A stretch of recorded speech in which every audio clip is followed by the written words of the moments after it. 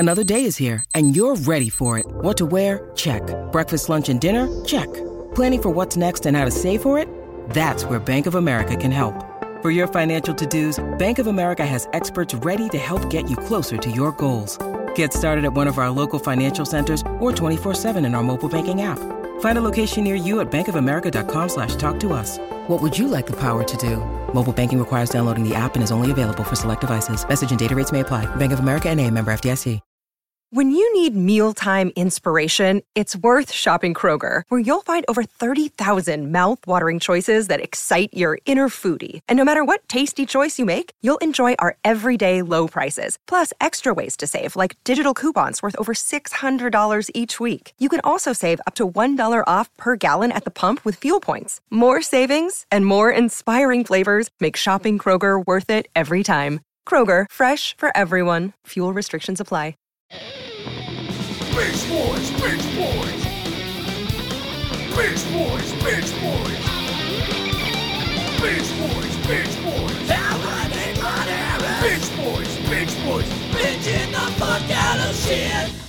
Binge Boys is on the air, in your ears, happening. Imagine it's happening live, even though it's pre-recorded. I'm Hal Rudnick. Across from me is Lon Harris on the Zoom, on the cam. Lon, you got your dog on your lap. It seems like he likes you. He's wagging his tail. So. Yep, Taco's very happy to be here. I don't know, sometimes when I start recording, Taco he knows people are talking, things are happening. It's time for Binge Boys. He watched all this content with me. He wants to jump in.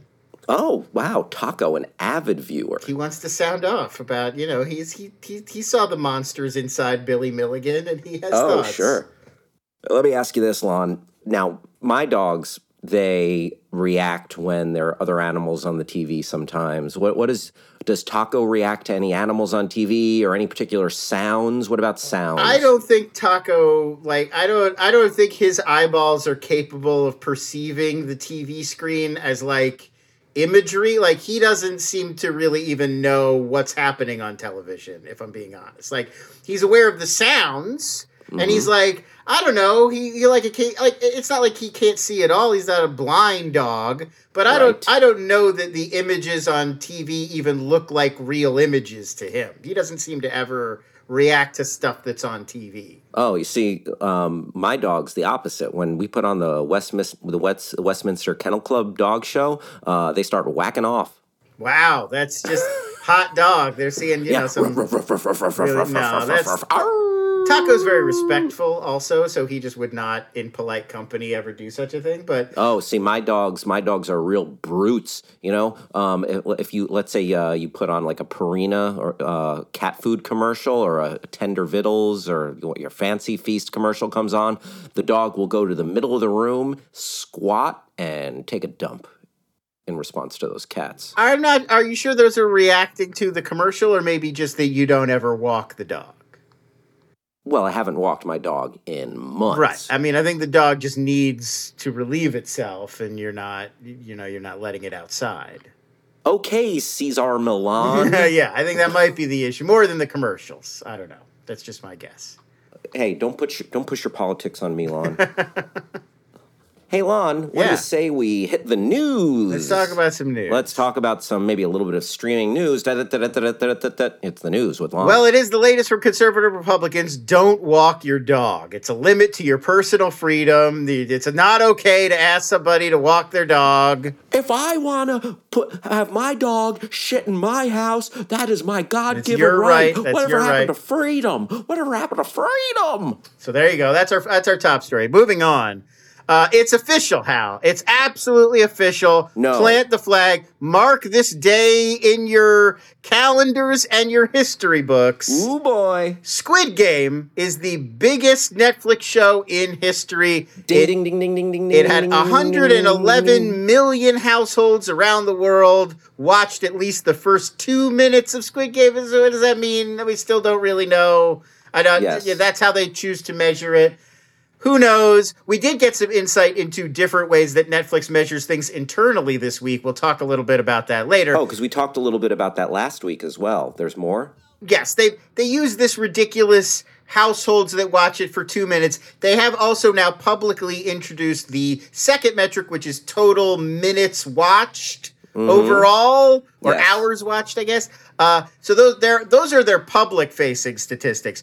We also got a leak this week, which is very rare. A Netflix employee leaked some internal documents about how they measured Chappelle's special. We'll talk about that in an upcoming news story. But it gave us a little flavor of some of the stats that Netflix is pulling internally that we don't ever get to hear about. This is all based on their external numbers, where Squid Game, 111 million households have watched the first 2 minutes of at least the first episode. That destroys the previous record. Bridgerton had the previous record with 82 million households watching in the first month. This is well beyond that. So I feel like one thing we're seeing is the sky is the limit. We don't even know how popular a single Netflix show could get. We thought Bridgerton was the upper limit, but now Squid Game massively exceeded that. Wow. And one more interesting thing to note here, Lee Jung-jae, who stars in Squid Game, he's the main guy, Gi-hun. He told Variety this week that despite the international success of the show, he has not been approached with any big Hollywood offers. Really? So far, being in Squid Game does not seem like it is translating into, Disney picking up the phone.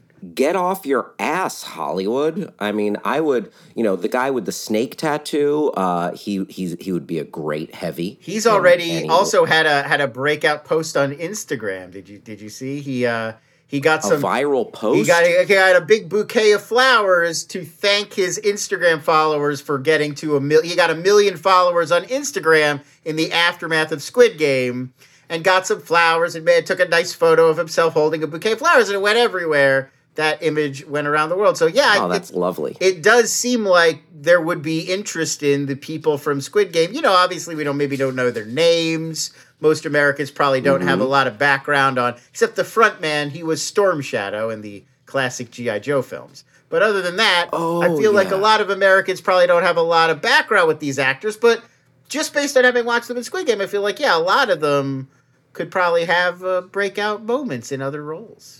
I mean, that's one of the things I loved about Squid Game is that the characters brought their particular roles to life, and they were just so fun to watch. And I felt for those characters and went along for the ride. And I thought they, super castable, I would say.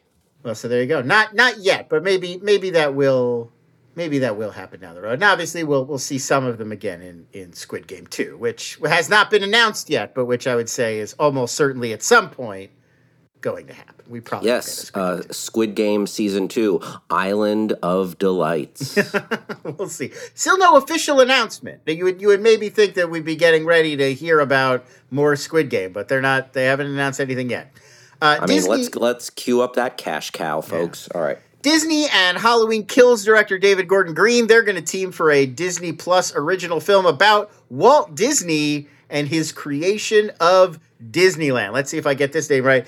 Evan Spilotopoulos, I think that's it, who wrote the live-action Beauty and the Beast film that we got a few years ago. He's worked on a few other Disney scripts. He's writing the script right now. The project is not directly connected to Saving Mr. Banks. That, of course, was the 2013 film. Tom Hanks. Starring Tom Hanks as Walt Disney, about him trying to get a Mary Poppins movie made. So it's another film about Walt Disney behind the scenes, but we don't know, are they going to get Tom Hanks back and make this a franchise, or is this a totally different biopic about a different moment in Disney's life with a different actor? Yeah, I'm sick of all these Disney hagiographies, because Disney, you hear all these things about him that he was a drinker, he was very racially insensitive and all this stuff. I want a maniacal Disney. I want a Disney who's get that theme park done, and I don't care how many men die in the process. Yeah, the real Disney. And then he throws a fucking TV through a window. I would add, I have read a biography of Disney. I'm not an expert. I don't believe there's a lot. There's two levels to it.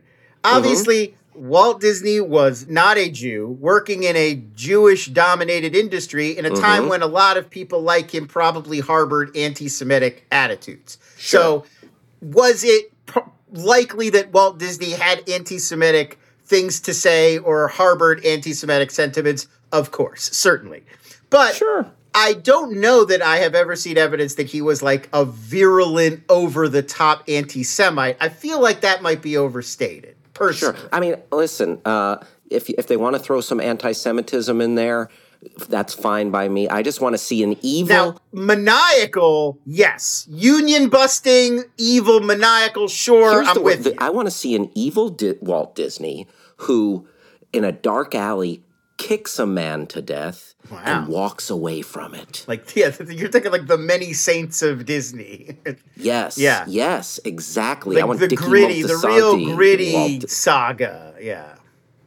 You're not going to get that from Disney, I think. Two quick Disney fun facts. Two quick Walt Disney while we're talking about Walt here. I lived over in Los Feliz, where I lived for several years here in Los Angeles. Los Feliz is a little pocket neighborhood of Los Angeles.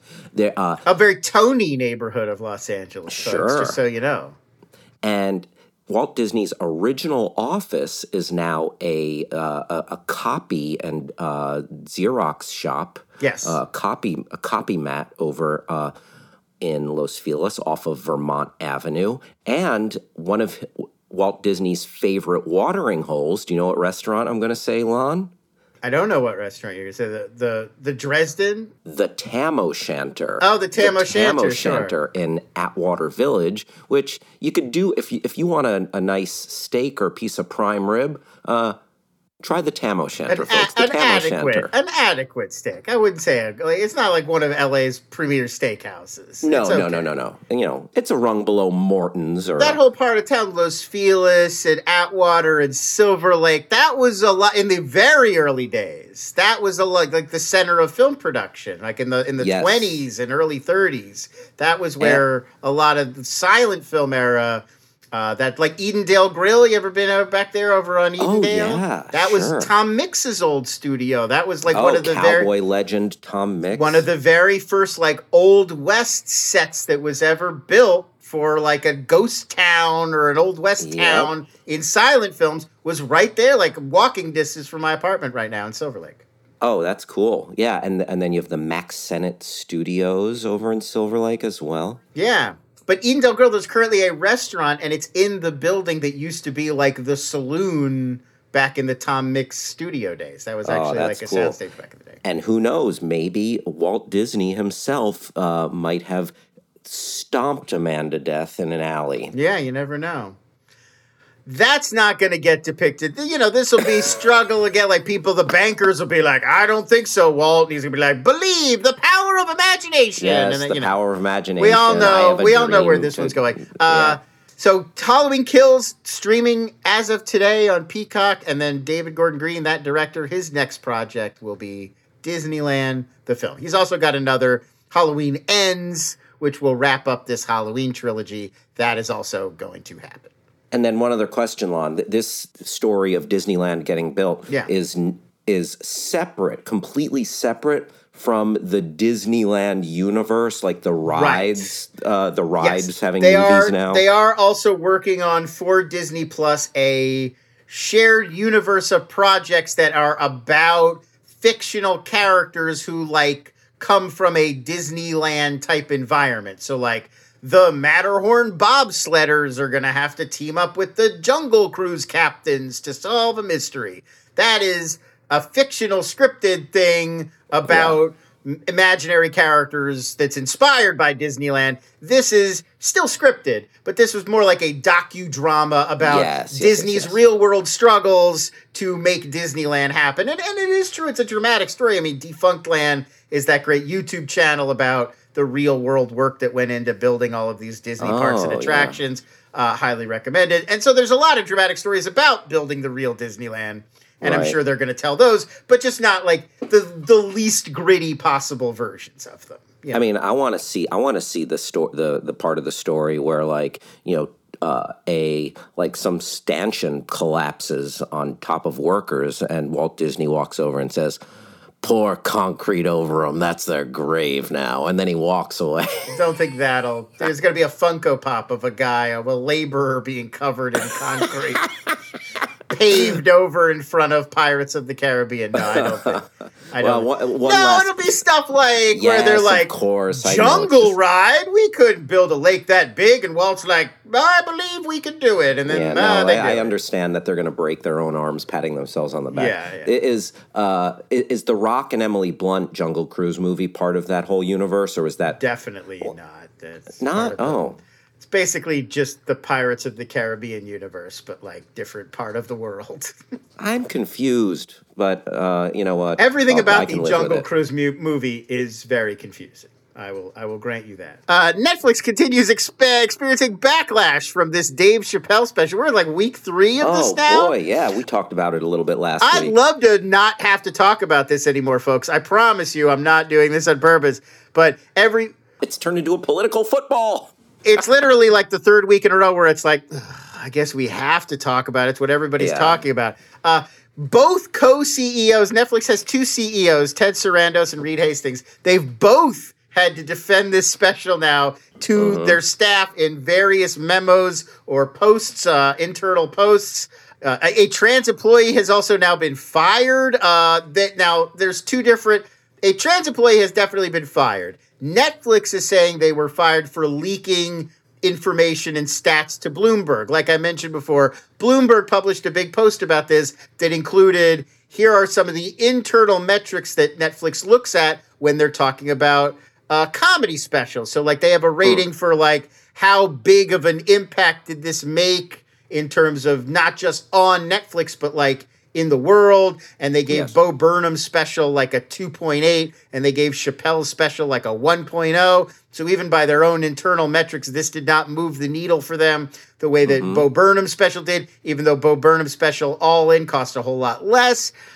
So Netflix is saying they had to let somebody go for leaking that information to the press. But other people are saying, well, that was a black trans employee. Now the only person who's actually gotten fired, Chappelle's doing all of this press talk about I got canceled, but the only person who actually got fired is this black trans Netflix employee, which seems like sort of not ideal. Also, Ted Sarandos in his internal memo to employees used Hannah Gadsby as an example, like we present a diverse range of opinions from Dave Chappelle to Hannah Gadsby. And so Hannah Gadsby, of course, the comedian who did Nanette, Douglas.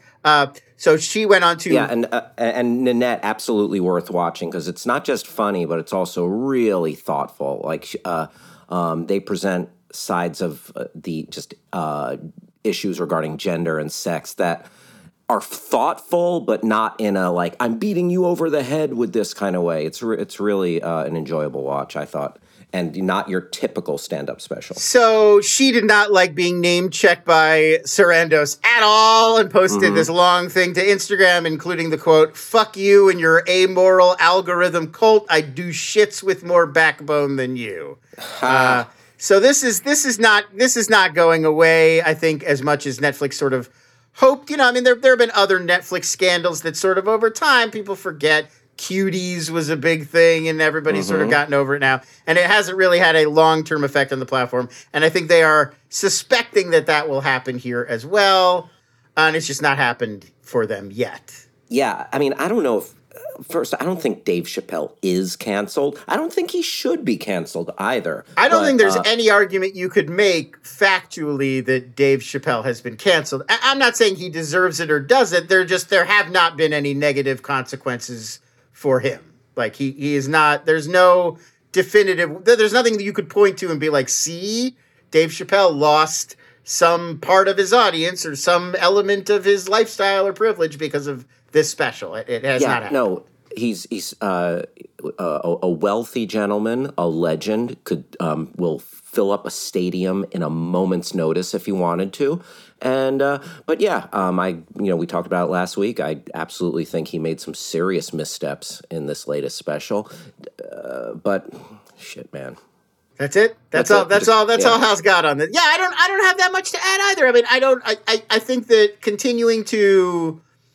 I think that everybody should be entitled to speak out and say whatever their reaction is, and nobody should be sort of silenced. But I also feel like, it is what it is. I mean, I think we learned a valuable lesson, which is Dave Chappelle doesn't really have a lot to say at this point in his career, and maybe a few years away is good. He says he's going to take some time off.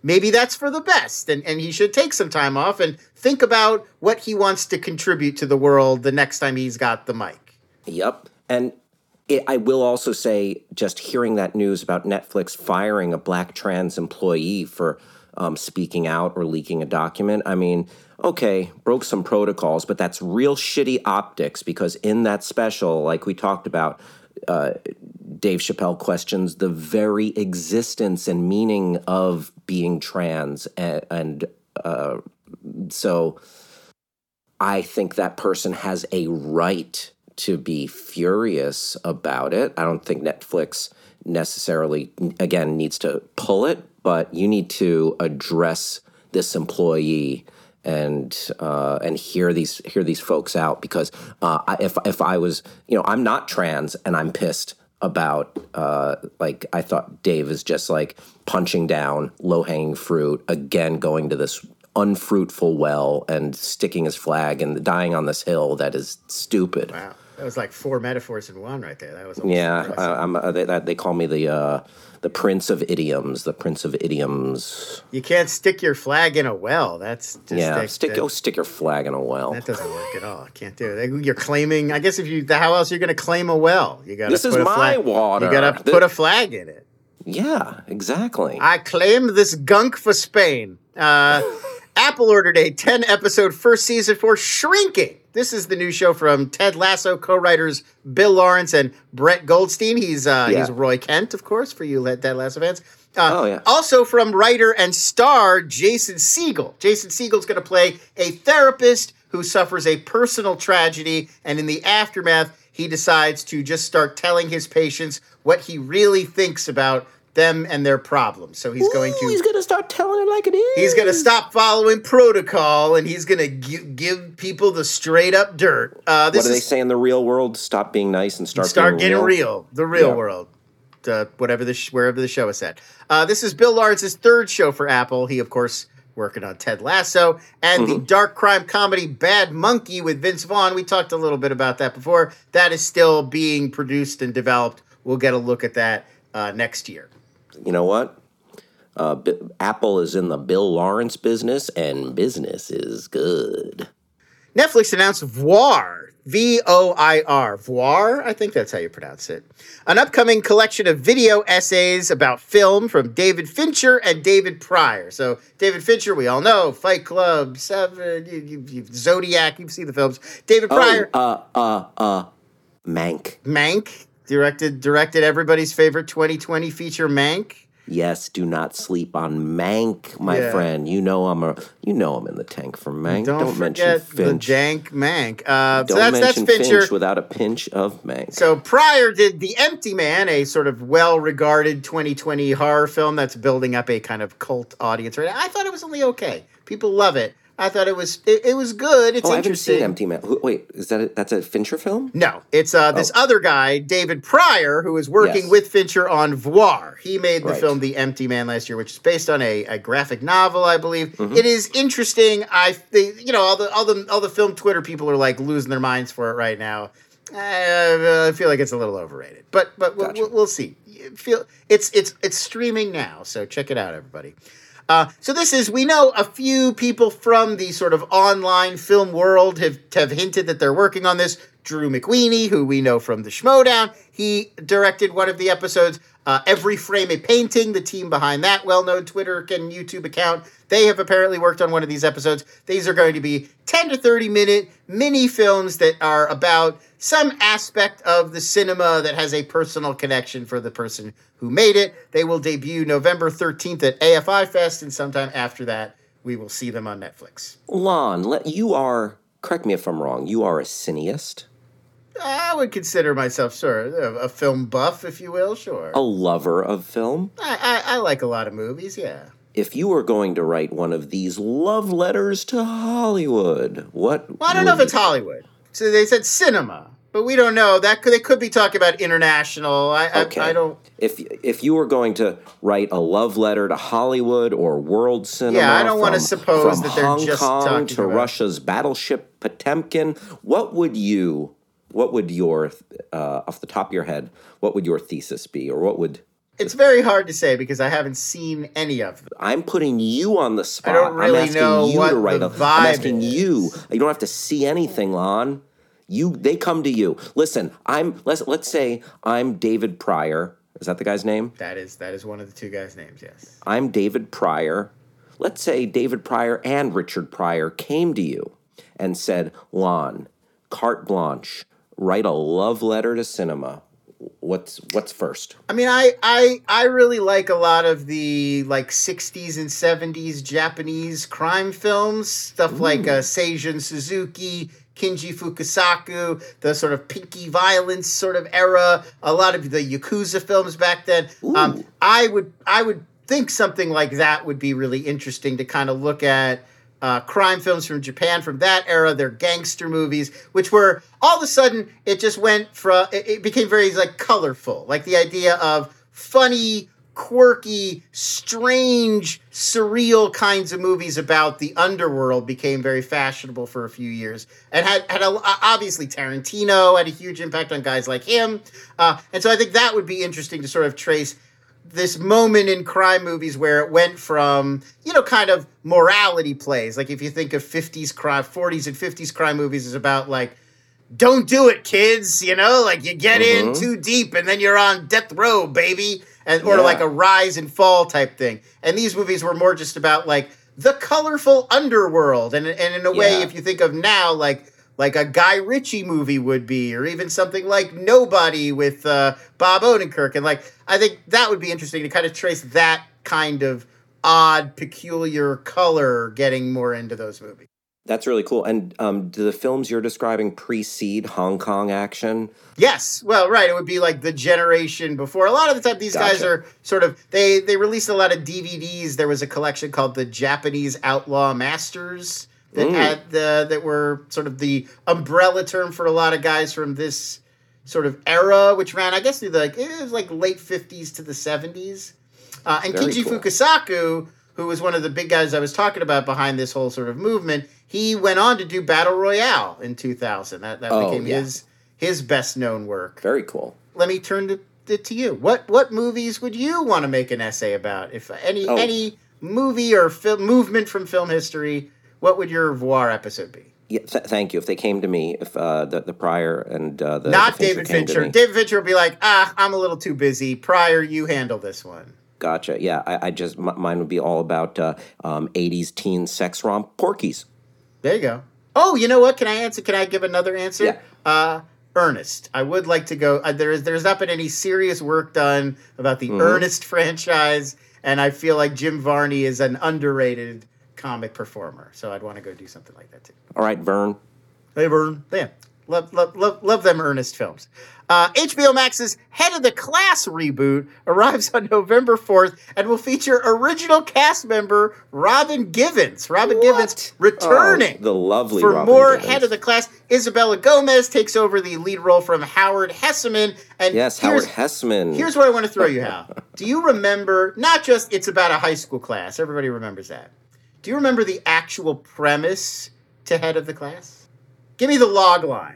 A gifted class tries to learn school subjects and learn about themselves. Oh, you're so under close. the You almost got tutelage. there. Looking this up, because I watched this show in its era. Like, I was a kid. I enjoyed sitcoms. I watched Head of the Class when it was on. Same. And I definitely remembered it was about a gifted class. Like that, they're all like kid geniuses or precocious, and Howard Hesseman was the teacher. But I totally forgot the premise is he's like not a super genius, and he's trying to get these kids who are so bookish to like put down the book and learn about life instead. Smell the roses, That's kid. the premise of the show, is that he's trying to teach these kids, like, it's not just about book learning. Life is about experience. Yeah, so there's a little bit of Dead Poets. Yes, and I Society totally kinda in there. forgot that was an element of that show at fucking all. I just remember there was like a nerdy kid and his name was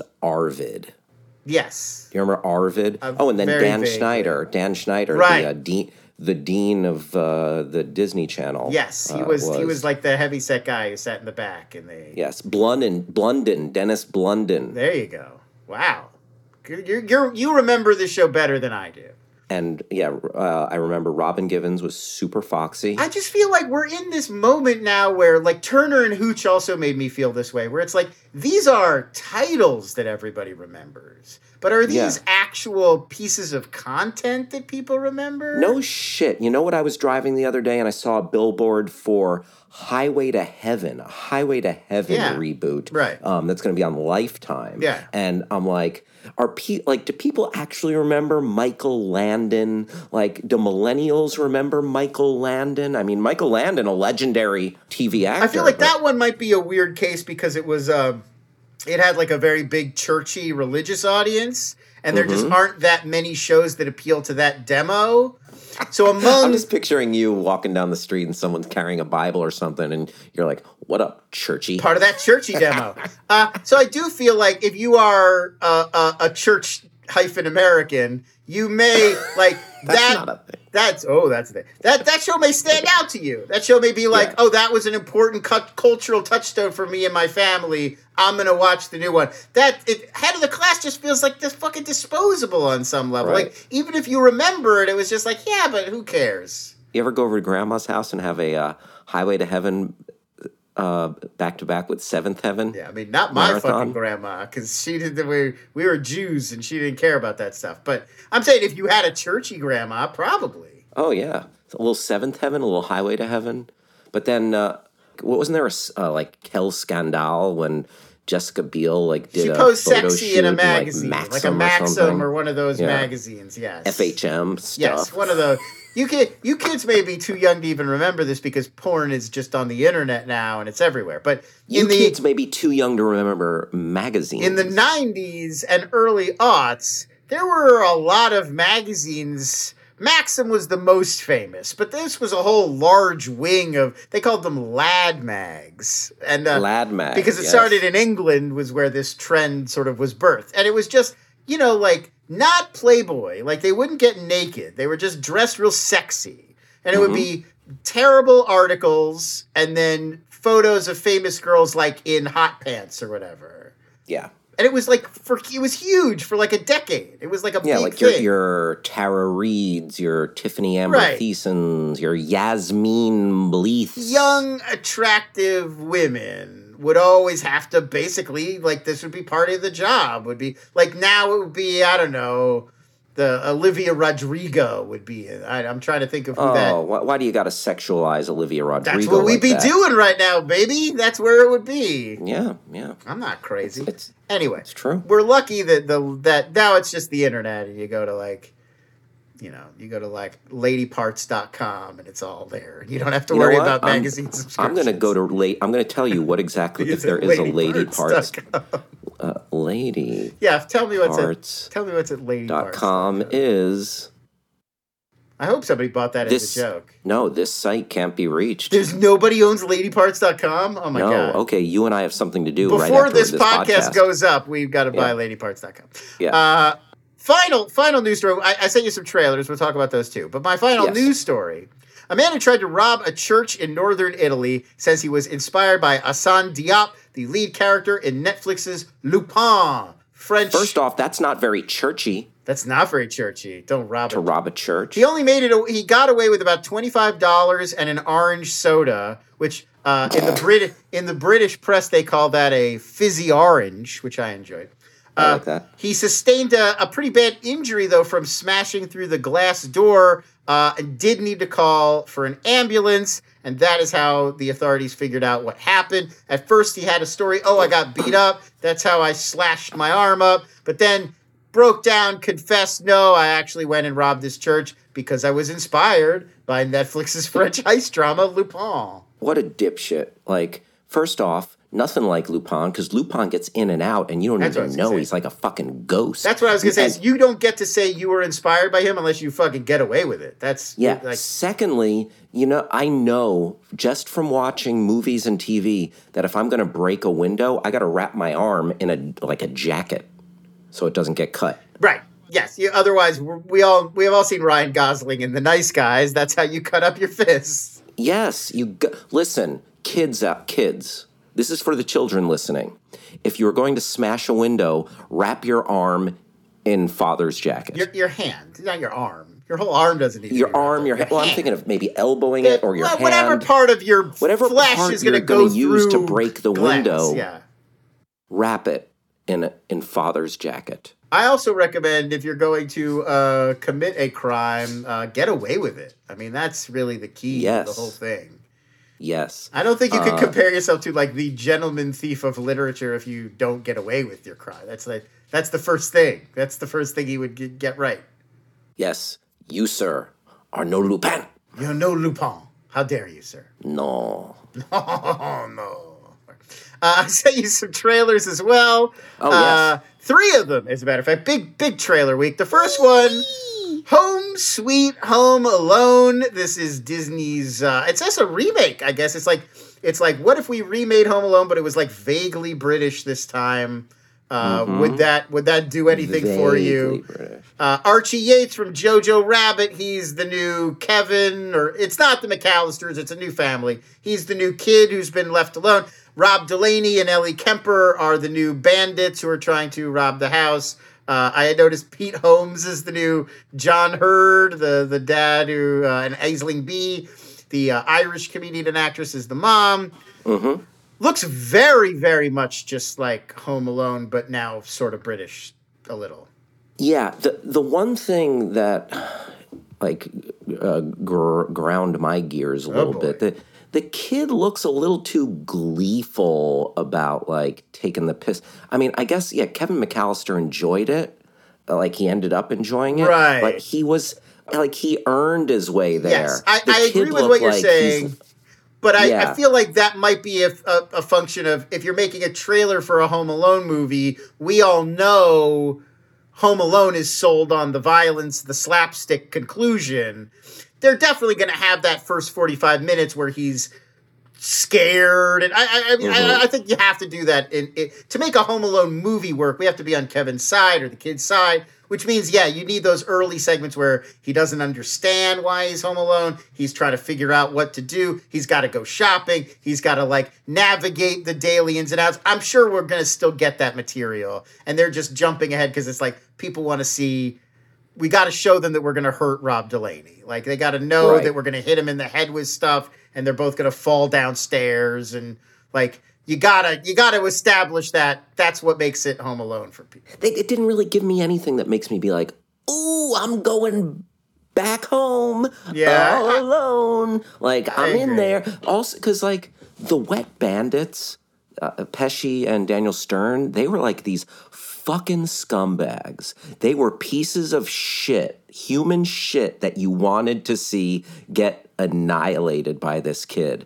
Rob Delaney and Ellie Kemper in the movie, they looked like they were a husband and wife who were down on their luck. Yeah, they're right. They even have a line of dialogue where it's we're gonna figure this out together, baby. And it's well, that's not as fun if they are in need. I want to see scumbags get their comeuppance. So, you know what?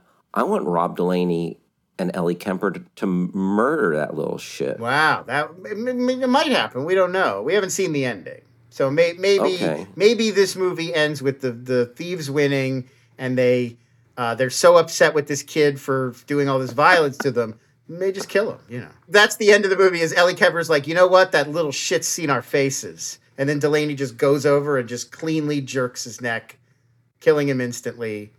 Cut to credits. Executive producer, Chris Columbus. And they drive off into the sunset. Let me throw you this one, Hal. Please. Who do you think should play the John Candy role? What celebrity would you like to see show up at the very end to help ferry the mother back home, possibly playing a polka musician? Unpopular choice, Bill Cosby. Wow, that's the most unpopular choice. No context on it. Just she gets in the back of this van. And he's wearing his Hello Friend. Yeah, he's got the sweater on, just like one wonky eye staring off into the middle distance, and he's just like, "You should not leave your son alone." Horrible. That's terrible. What a terrible suggestion you made.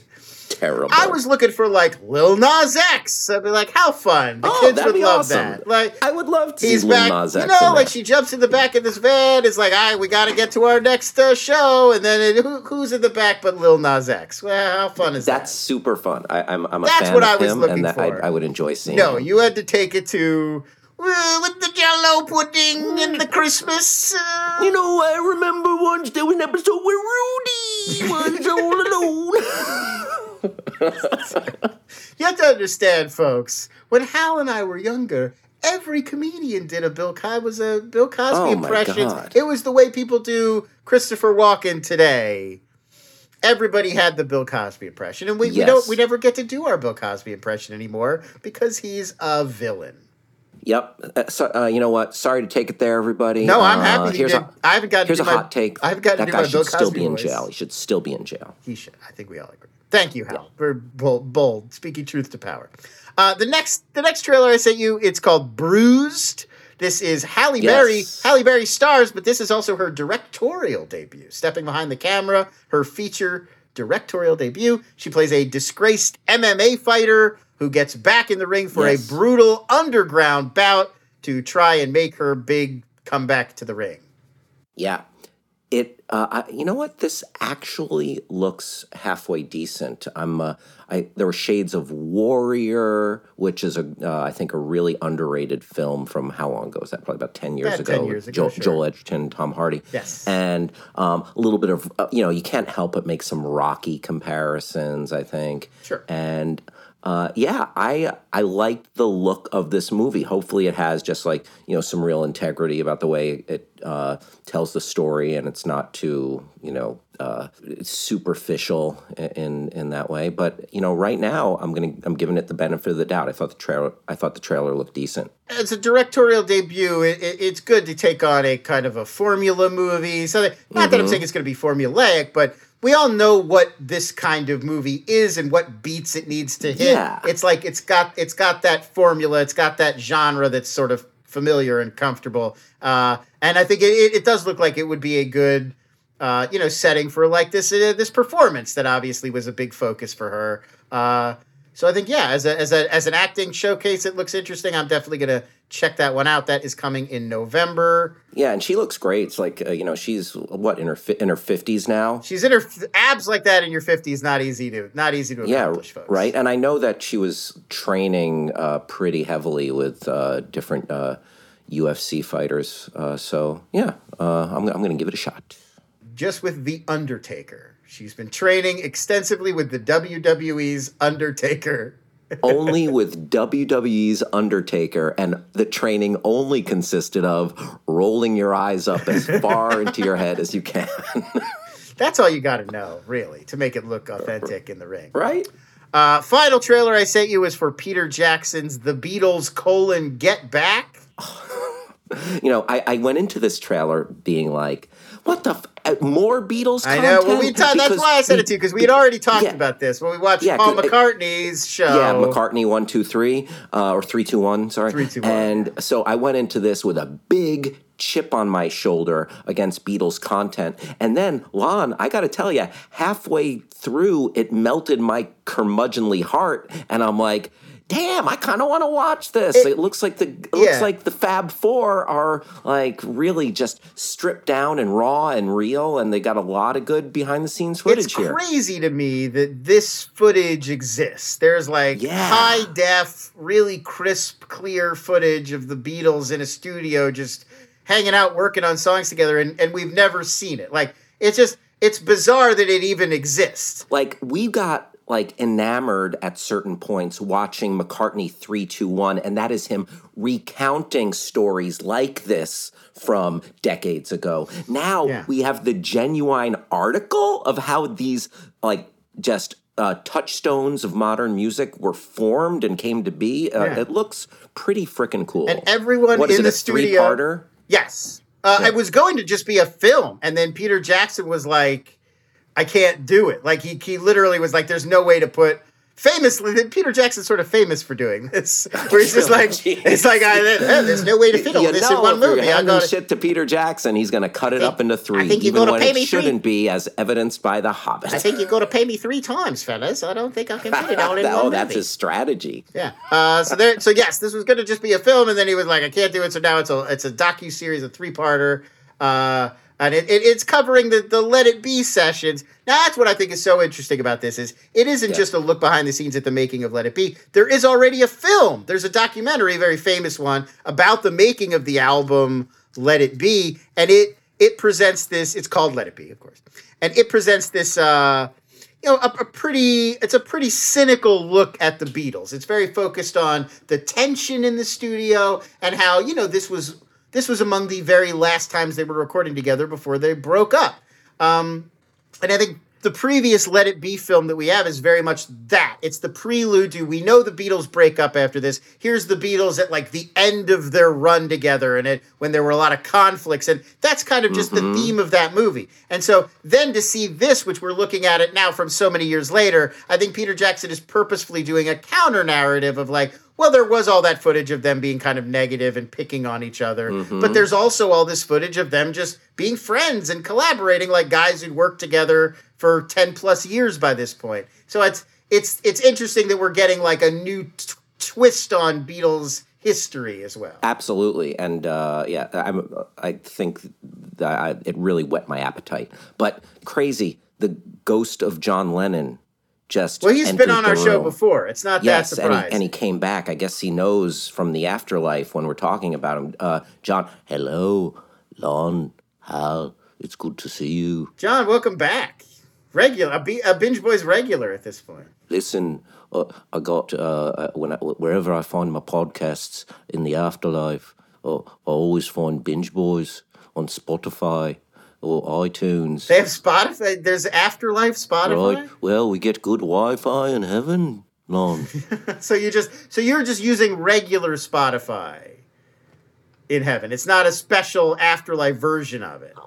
I didn't check, Lon. I don't know what Spotify is on Earth, Lon. All these numbers I'm seeing of people listening to Spotify streams, those include ghosts? That's everybody who's ever been alive? Those do include ghosts. That seems like now, Lon, I saw the trailer and I lived the trailer. I lived the trailer for these sessions that they're going to play. They're directed in a 3-parter by Peter Jackson, and they left out something very important.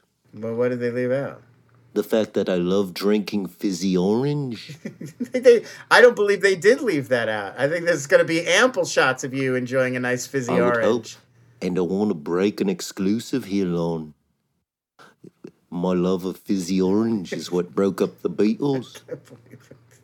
Fizzy orange. I drank too much fizzy orange, and Ringo said, "You with your bloody fizzy orange." And I said, "Oh, would you like to take it outside? I'll knock your cock in the gutter, lad." And he said, it's an old cocky expression, knock your cock in the gutter. And he said, "Oh, I'll send you back to Liverpool on a stretcher, you cunt." And I'm like, oh, and and then George Harrison said, "Stop it, lads, stop it." And then Paul McCartney said, "Let it be, let it be." And we like, you got something then when we started singing.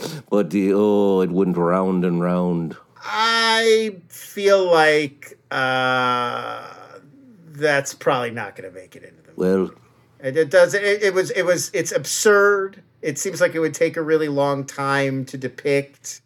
Most of it's outside the studio, which is not even where the film is largely set. And I don't believe it happened. So I think that's a lot of problems with that. How dare you, Lon?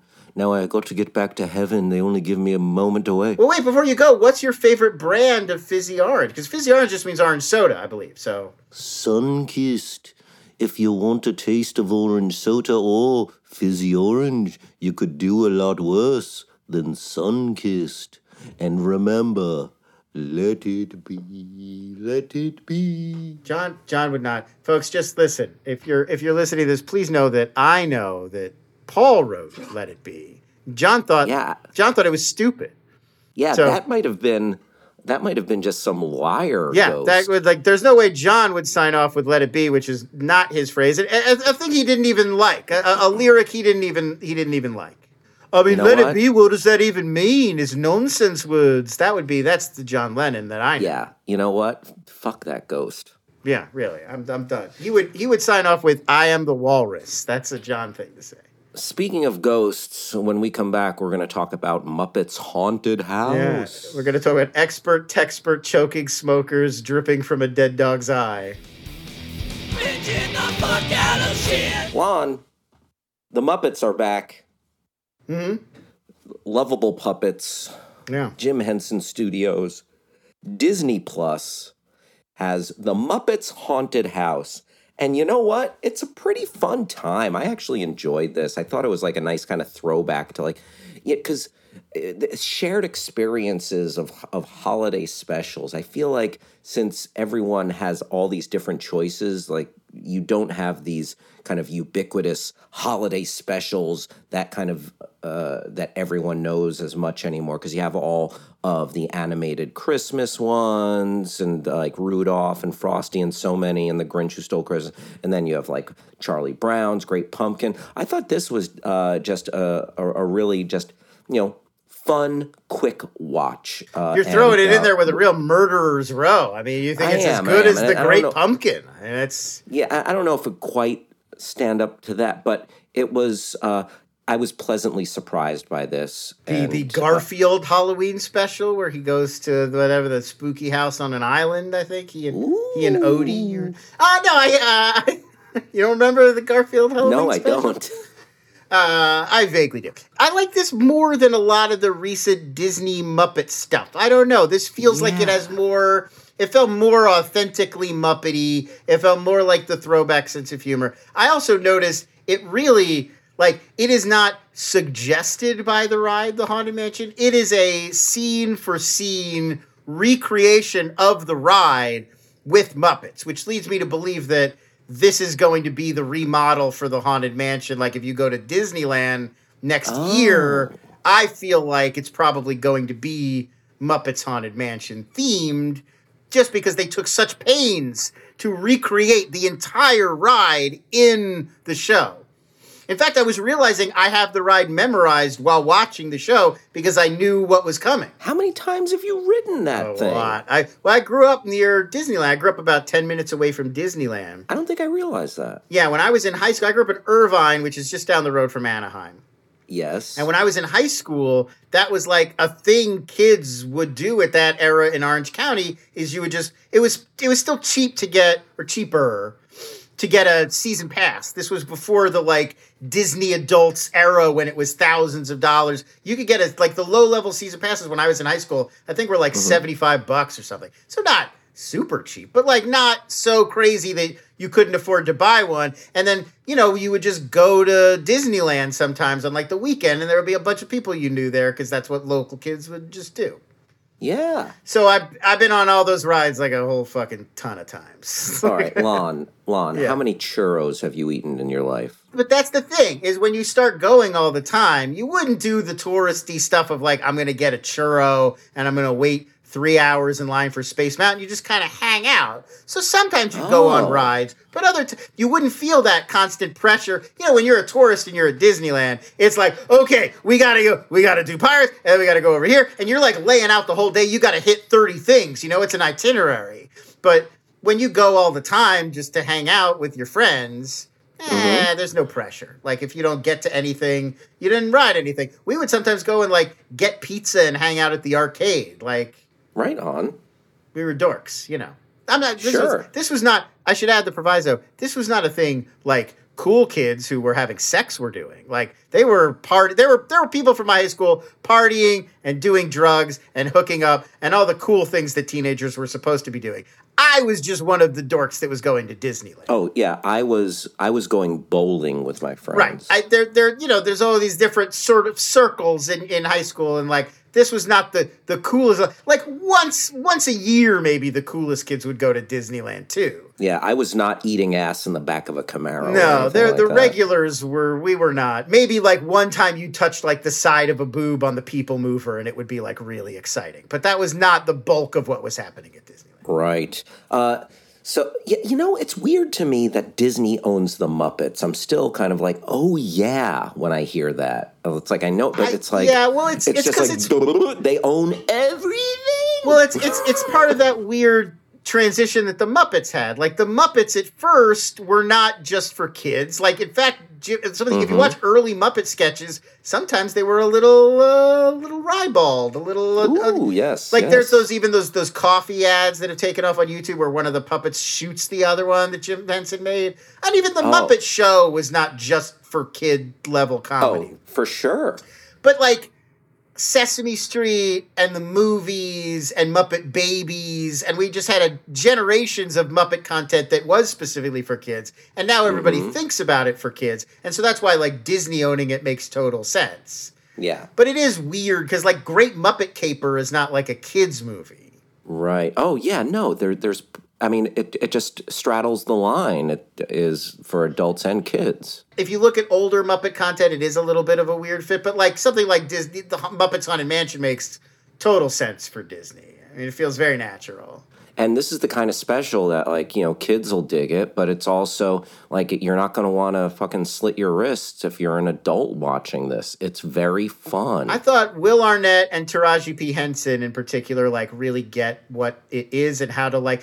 some actors... It's always interesting. Some actors are very, very good at playing opposite a Muppet, and some actors are just, like, not as good. Like, and it's not, like, just who's a good actor. Like, I think just, like, for some people, it just comes more naturally. But, like, both Will Arnett and Taraji P. Henson both have that thing. Like, it's what Charles Grodin has in Great Muppet Caper, where it's just, like, they slide so easily into it that you, like, forget that they're talking to felt and someone's arm. Like, you buy into it.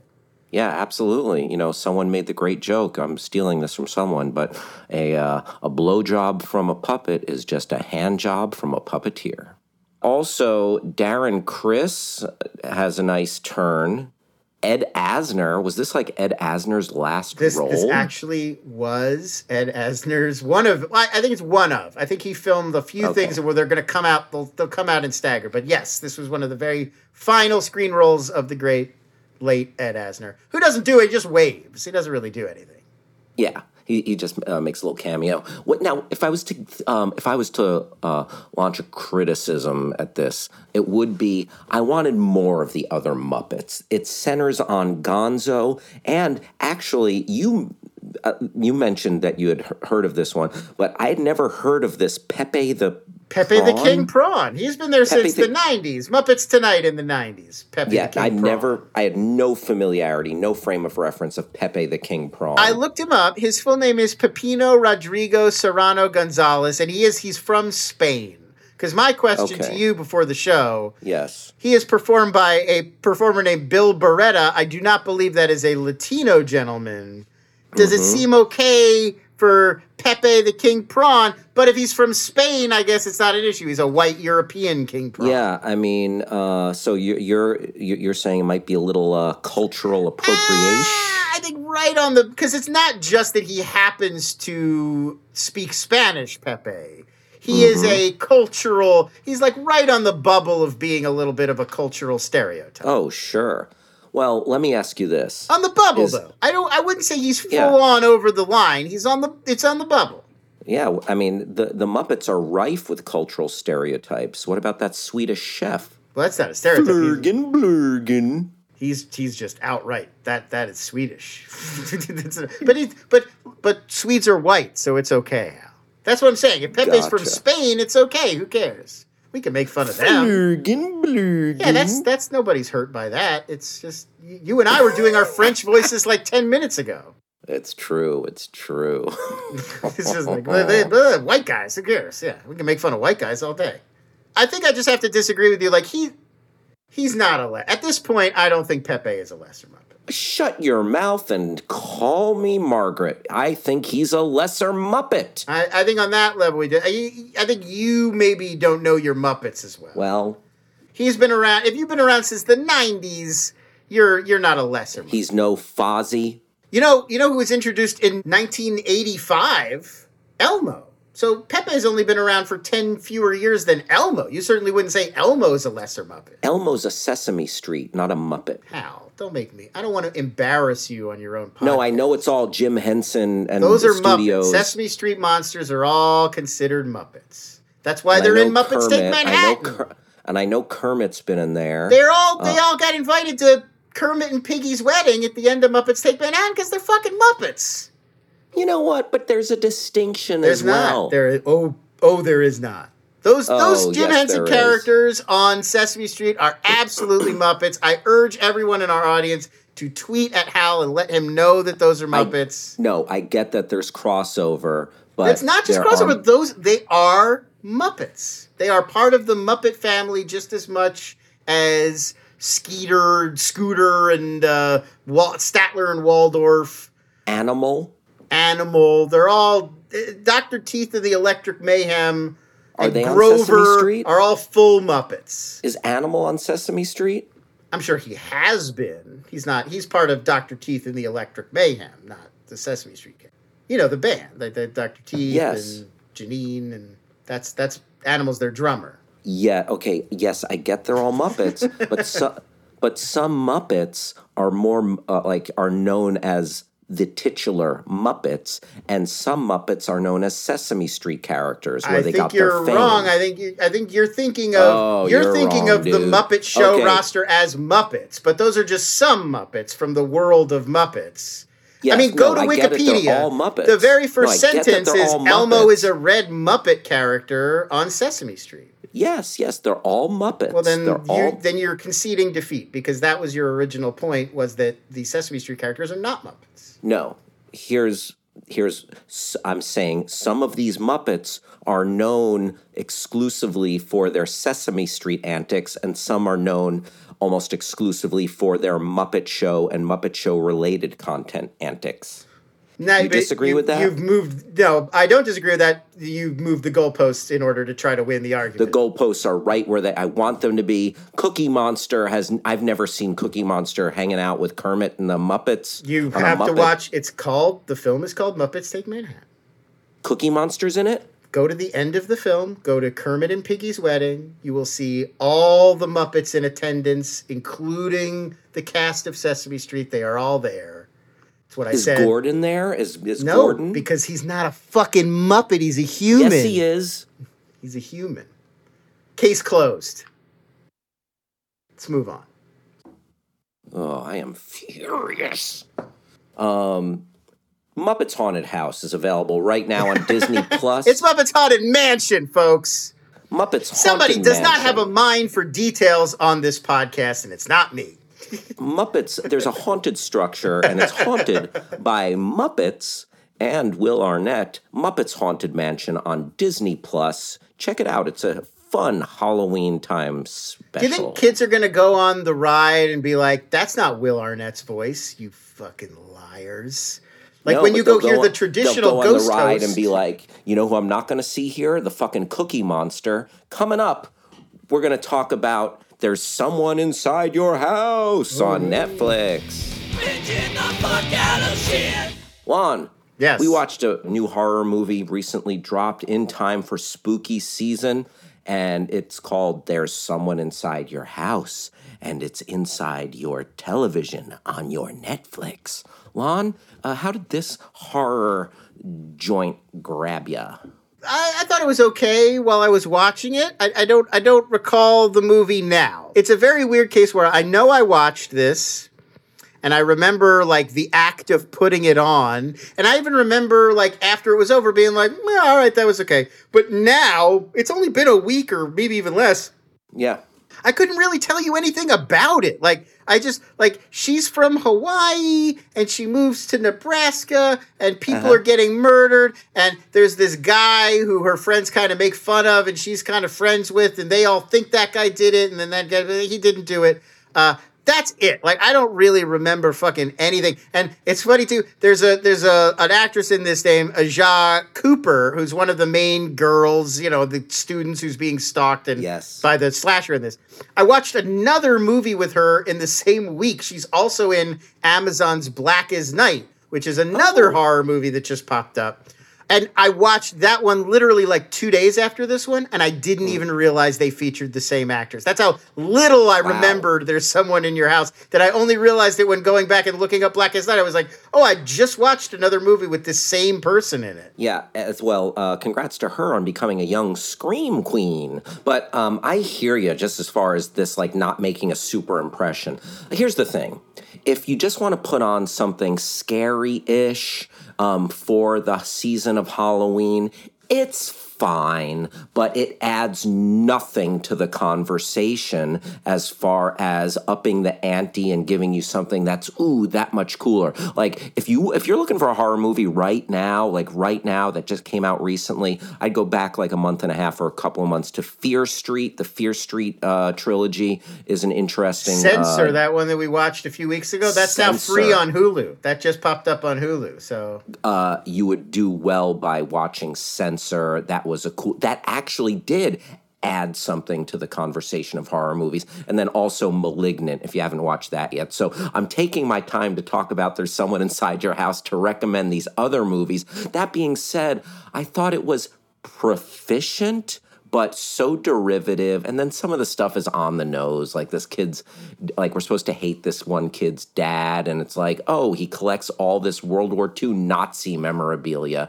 That is just such a weird detail that popped up. And then the killings, they seem so just like, when we found out who it was at the end, I'm not going to spoil it, Lon, but it's like, oh, like, I wasn't sure how he got all the information that he used to kind of like, because he knew people's secrets. And well, right. One of the bits here is that the killer is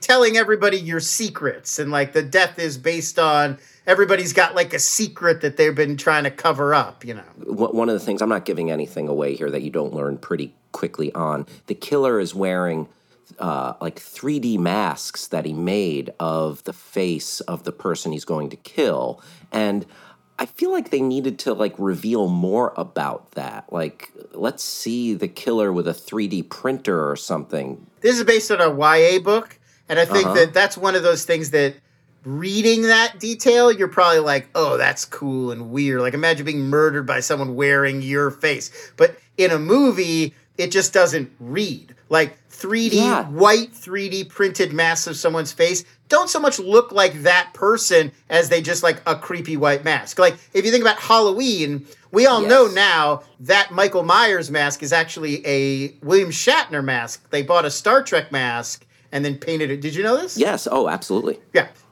You were making a face that I felt like everybody knew this, and then Hal made a face at me that made me think, oh, maybe he doesn't know this. It's William Shatner's face as Captain Kirk, and they spray painted it white. And just doing that, spray painting it white, it doesn't read as William Shatner. When you see Michael Myers in his mask, you don't think, oh, William Shatner's murdering all those people. And in the same way, the masks that the killer's wearing in this movie, you don't go, oh my God, he's gonna kill Darby because he's wearing Darby's face. You're just like, that's a weird looking mask. It doesn't look like a face. And then it's like, oh, like, I know it's supposed to be, so then I'm like, I can sort of see it now. So that was underwhelming. And the whole thing, like, the title, There's Someone Inside Your House. That was only true for, like, one of the killings. The rest of the killings, like, he started outside, or they were someplace else, or, like, it wasn't always like, this person was inside your house, using that trope from horror. And like I said, just there's so much stuff that's just like picked and chosen and copied from other movies. The group of teens that we're rooting for, very reminiscent of the group of teens we just saw on Fear Street. But I'm sure it didn't copy that because they came out very close to each other. But like just the group of teens that we're following, the one murder after another, just it's formulaic. It's fine for spooky season. And yeah, I don't know. But it's somewhat unremarkable. I would recommend those other films that we talked about. Lon? But yeah, I feel the same. I take it or leave it. The guy Patrick Bryce who made this, he also made those Creep movies with Mark Duplass. Those are really spooky. If you can track those down, I believe there's 2 of them. Those are pretty good. Definitely more interesting than this one. That being said, there's a couple of good kills. Mm-hmm. It's quick. Nowadays I'm loving something that runs 90 minutes or less, give or take. So it's got a couple good kills. Again, it's fine for spooky season, but there's better stuff out there. There's Someone Inside Your House on Netflix. Also on Netflix, talking about monsters in real life. Monsters Inside, the 24 Faces of Billy Milligan is, I believe, 4-part series, 5 parts. 4 parts. Probably could have been 2. Could have been 2. It could have been 2, maybe 3. I would say maybe 3, just because the guy's lived to a long time, and his story is there wasn't enough to fill it up. We watched a lot of true crime. I don't always think that the thing about true crime, it's a little ghoulish. We're constantly just reliving these gross, awful things that happen, and I don't think that's always true. I think there's true crime that does manage to have value and have things to say and insights or whatever. I just don't think this is one of them. This made me feel gross. This definitely does feel like there was just this sick, awful man who maybe he was lying or maybe he had some real disorder. I don't care so much. It's not that I don't care about dissociative identity disorder and mental illness. And there are issues being raised here that I think you could make a compelling documentary about. I just think it's so focused on this one guy and was he lying or and I don't give a shit. I didn't think he was particularly interesting. I didn't, and I also don't. I don't know. To me, the real dissociative, the setup of this docuseries is it's about this basically the first legal case involving multiple personalities, where this guy did a bunch of rapes at Ohio State University in the late 70s, and then he said, when he started getting evaluated by therapists, they believed at first 10 and then 24 different personalities, and some of the personalities were doing the rapes, but Billy, the core personality, had no idea, and that became the legal back and forth, and that's the film is sort of about this case.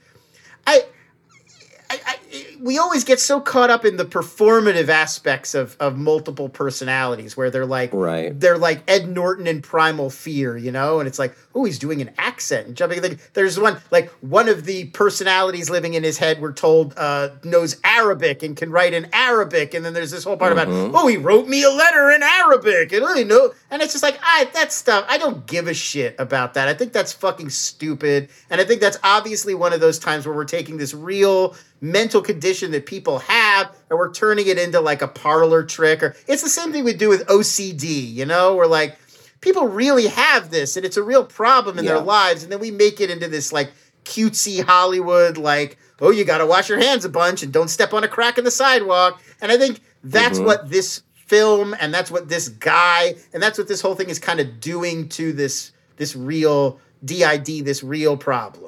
Yeah, I think they could have called it out a little bit more, because it became clearer and clearer that this was a performance by this guy. That's what it seemed to me. I mean, I'm not saying this is true of everybody who had, I know that this is a real thing. But I'm saying in the case where it's this guy and then he blinks a bunch and then he starts speaking in a British accent, it's the reason that people are compelled by this is because of how fakey and weird it is. And like, yeah, as they were describing their interviews with the therapist, like it reminded me, and this is weird, and I'm not trying to trivialize this because mental illness is serious, it's real. Millions, people. You don't have to. Have we all know. You don't have to be like, no, people have mental illness. We know. Yeah, no, I'm not trying to discount that. Nobody thinks mental illness is not real on this show, folks. But if you don't think it's real, it's real. But what he was doing and the way it was described, like he'd take on a different voice and a different posture all of a sudden.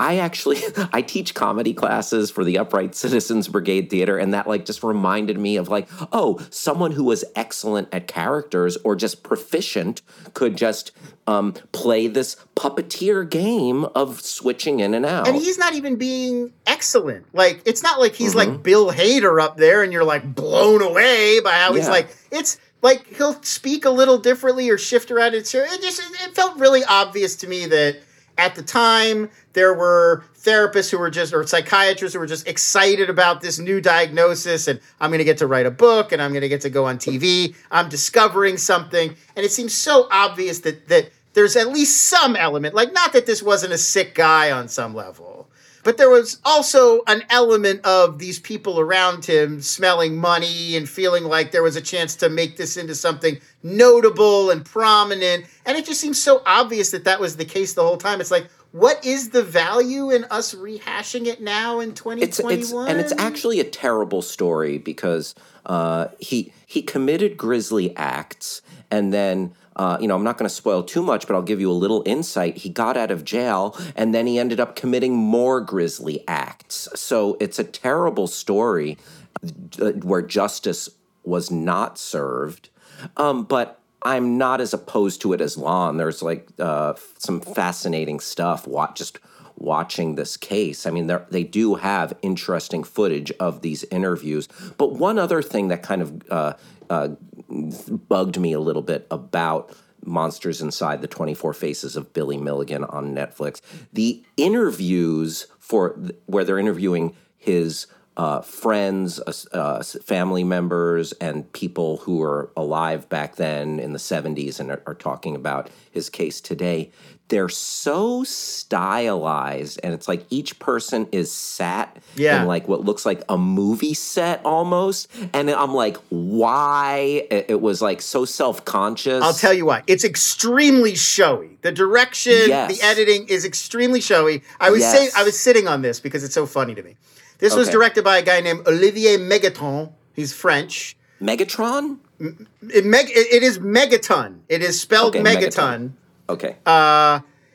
He is French, which explains why there's a lot of French experts and analysts, and like there's a lot of the psychiatry experts are from France.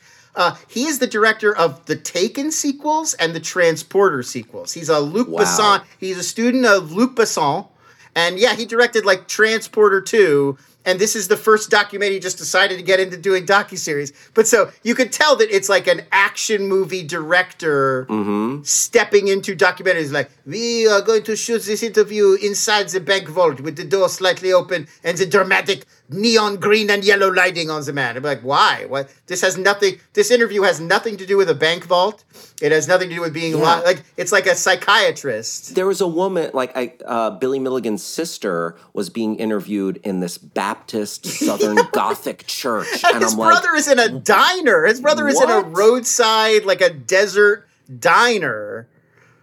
It's fucking crazy. It's so weird. You don't want in a sporting event, you don't want the umpire to upstage what's happening on the field. You don't want the location to upstage the interview subject and what's... It's constantly doing that. It's constantly like, you could just cut to something, but he's got to jump cut and make it staccato. And you could just show this old footage, but he's got to add a bunch of cigarette burns and dirt to make it look extra old. And there's just no sequence that he just lets play out naturalistically, or just everything's got to be hyped up to turn the thing up to 11. And it's just not even that interesting of a fucking story. I don't care about this guy. I think he's just a piece of trash, and we should have just put him in jail. And Yeah, he's absolutely a piece of trash, and I feel like he's just a sociopath who was able to kind of puppeteer his way through the legal system. But the one thing that it's not even like the show has any insight into like the criminal justice system. It's just like, well, he was probably lying, but I don't know. True, but I think the one fascinating thing is to listen to some of the experts and the psychologists, et cetera, talking about it, and to watch the old footage and kind of see for yourself, oh, is he faking this or is this real? But isn't that I think ghoulish?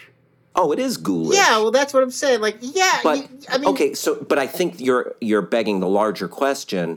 Yeah, how much of true crime is exploitative, and so much. I think like this is especially is just like, I guess people just want to watch and see if can I tell. Nobody else could tell if he was lying or not, but maybe I could tell. It's interesting to piece it together. It's interesting. There's no way to know. I mean, I don't think he's telling the truth, but there's no way to know. Yeah, but I think that was an interesting aspect of it. But I agree with you. It feels weird that you would be an abused child and you're like, I'm going to invent a personality that is a Yugoslav gentleman. Like, where would you even get that idea? That feels like a thing an adult made up to me. That makes sense to me. Right. Did he have that as a child? That's one of Reagan, his most violent personality that comes out, because at first they say there's only 10 personalities. Yes. Reagan's the most violent of those that come out. And they're the guy, they say for a while, he could speak Serbo-Croatian. And that guy comes out and he's like, oh, I don't know. I do not do this crime. I do the robbery. But, he's the guy that says he was robbing people, but then another personality would come out and rape the people. He was only there. But he wasn't a child. No, but the whole idea behind this disorder is that when Billy was a little boy and he was being abused by his stepfather, that was when his mind fragmented, and he created these alternate personalities to help him cope with his trauma. Yes. But why would a child create an alternate personality that's like a proper British gentleman and a thug from Yugoslavia? Those don't. To me, I would expect it to be more like, and again, it's Cookie Monster. Yes, it's all phony, but it's like Primal Fear. The personalities are a lot less specific. It's just like scared boy, evil man. Like that feels like the kind of personality as a child who's been traumatized with an event, not like a sketch character, which is what these felt like. Like he was inventing like Nico and Roman from Grand Theft Auto 4. And it's like, that's very intense for a little child. You know what? A good little marathon might be Primal Fear, followed by Split, followed by Monsters Inside, The 24 Faces of Billy Milligan. It's available on Netflix. I think there's some interesting fodder in there to explore, but I think Lon and I both agree it ebbs into the exploitative, and the filmmaking is a little bit self-conscious here. That's all we've watched today for this program. I want to thank all the owls out there, all my Gahooligans, Hoot Hoot, Owl Nation, Starburns Audio, thanks for having us. Travis Reeves, thank you for holding it down and doing some fine producing, sir. Jason K, thank you for the sweet licks to open up the show. Lon Harris, would you like to tell people something? No, I'm good. Lon. Okay. Find me on Twitter at LONS. That's the best place to do it. And subscribe to my newsletter, inside.com/streaming. That's the best place to find out everything happening in the world of streaming TV, and it's free. And you can find me at Hal Rudnick on Twitter and Instagram. And if you're on Twitch, please take a look, give a follow to twitch.tv/Hal Rudnick. We're doing lots of dumb, fun stuff. Some comedy shows, some movie watch-alongs, which have been a good time. This month, we're doing some spooky ones. We watched Creepshow 2 this past week, and that was a good, dumb time. Did you watch Creepshow 1? You just jumped right to 2? Right to 2. Wow. And, bold. It's crazy. Lon, did you know that like some 80s, 90s movies have some stuff that proves to be kind of problematic today? I've heard occasionally there will be a scene in an 80s movie and be like, you know what? I'm not sure you could make this movie exactly like this today. I don't know if you could. Crazy how that works. An interesting thought experiment, folks. I'm not sure if you could make this Porky's film today. I don't know. Porky's 2 the next day. We'll talk to you next time on Binge Boys. Bye-bye. Binge Boys, Binge Boys. Binge Boys, Binge Boys. Binge Boys, Binge Boys.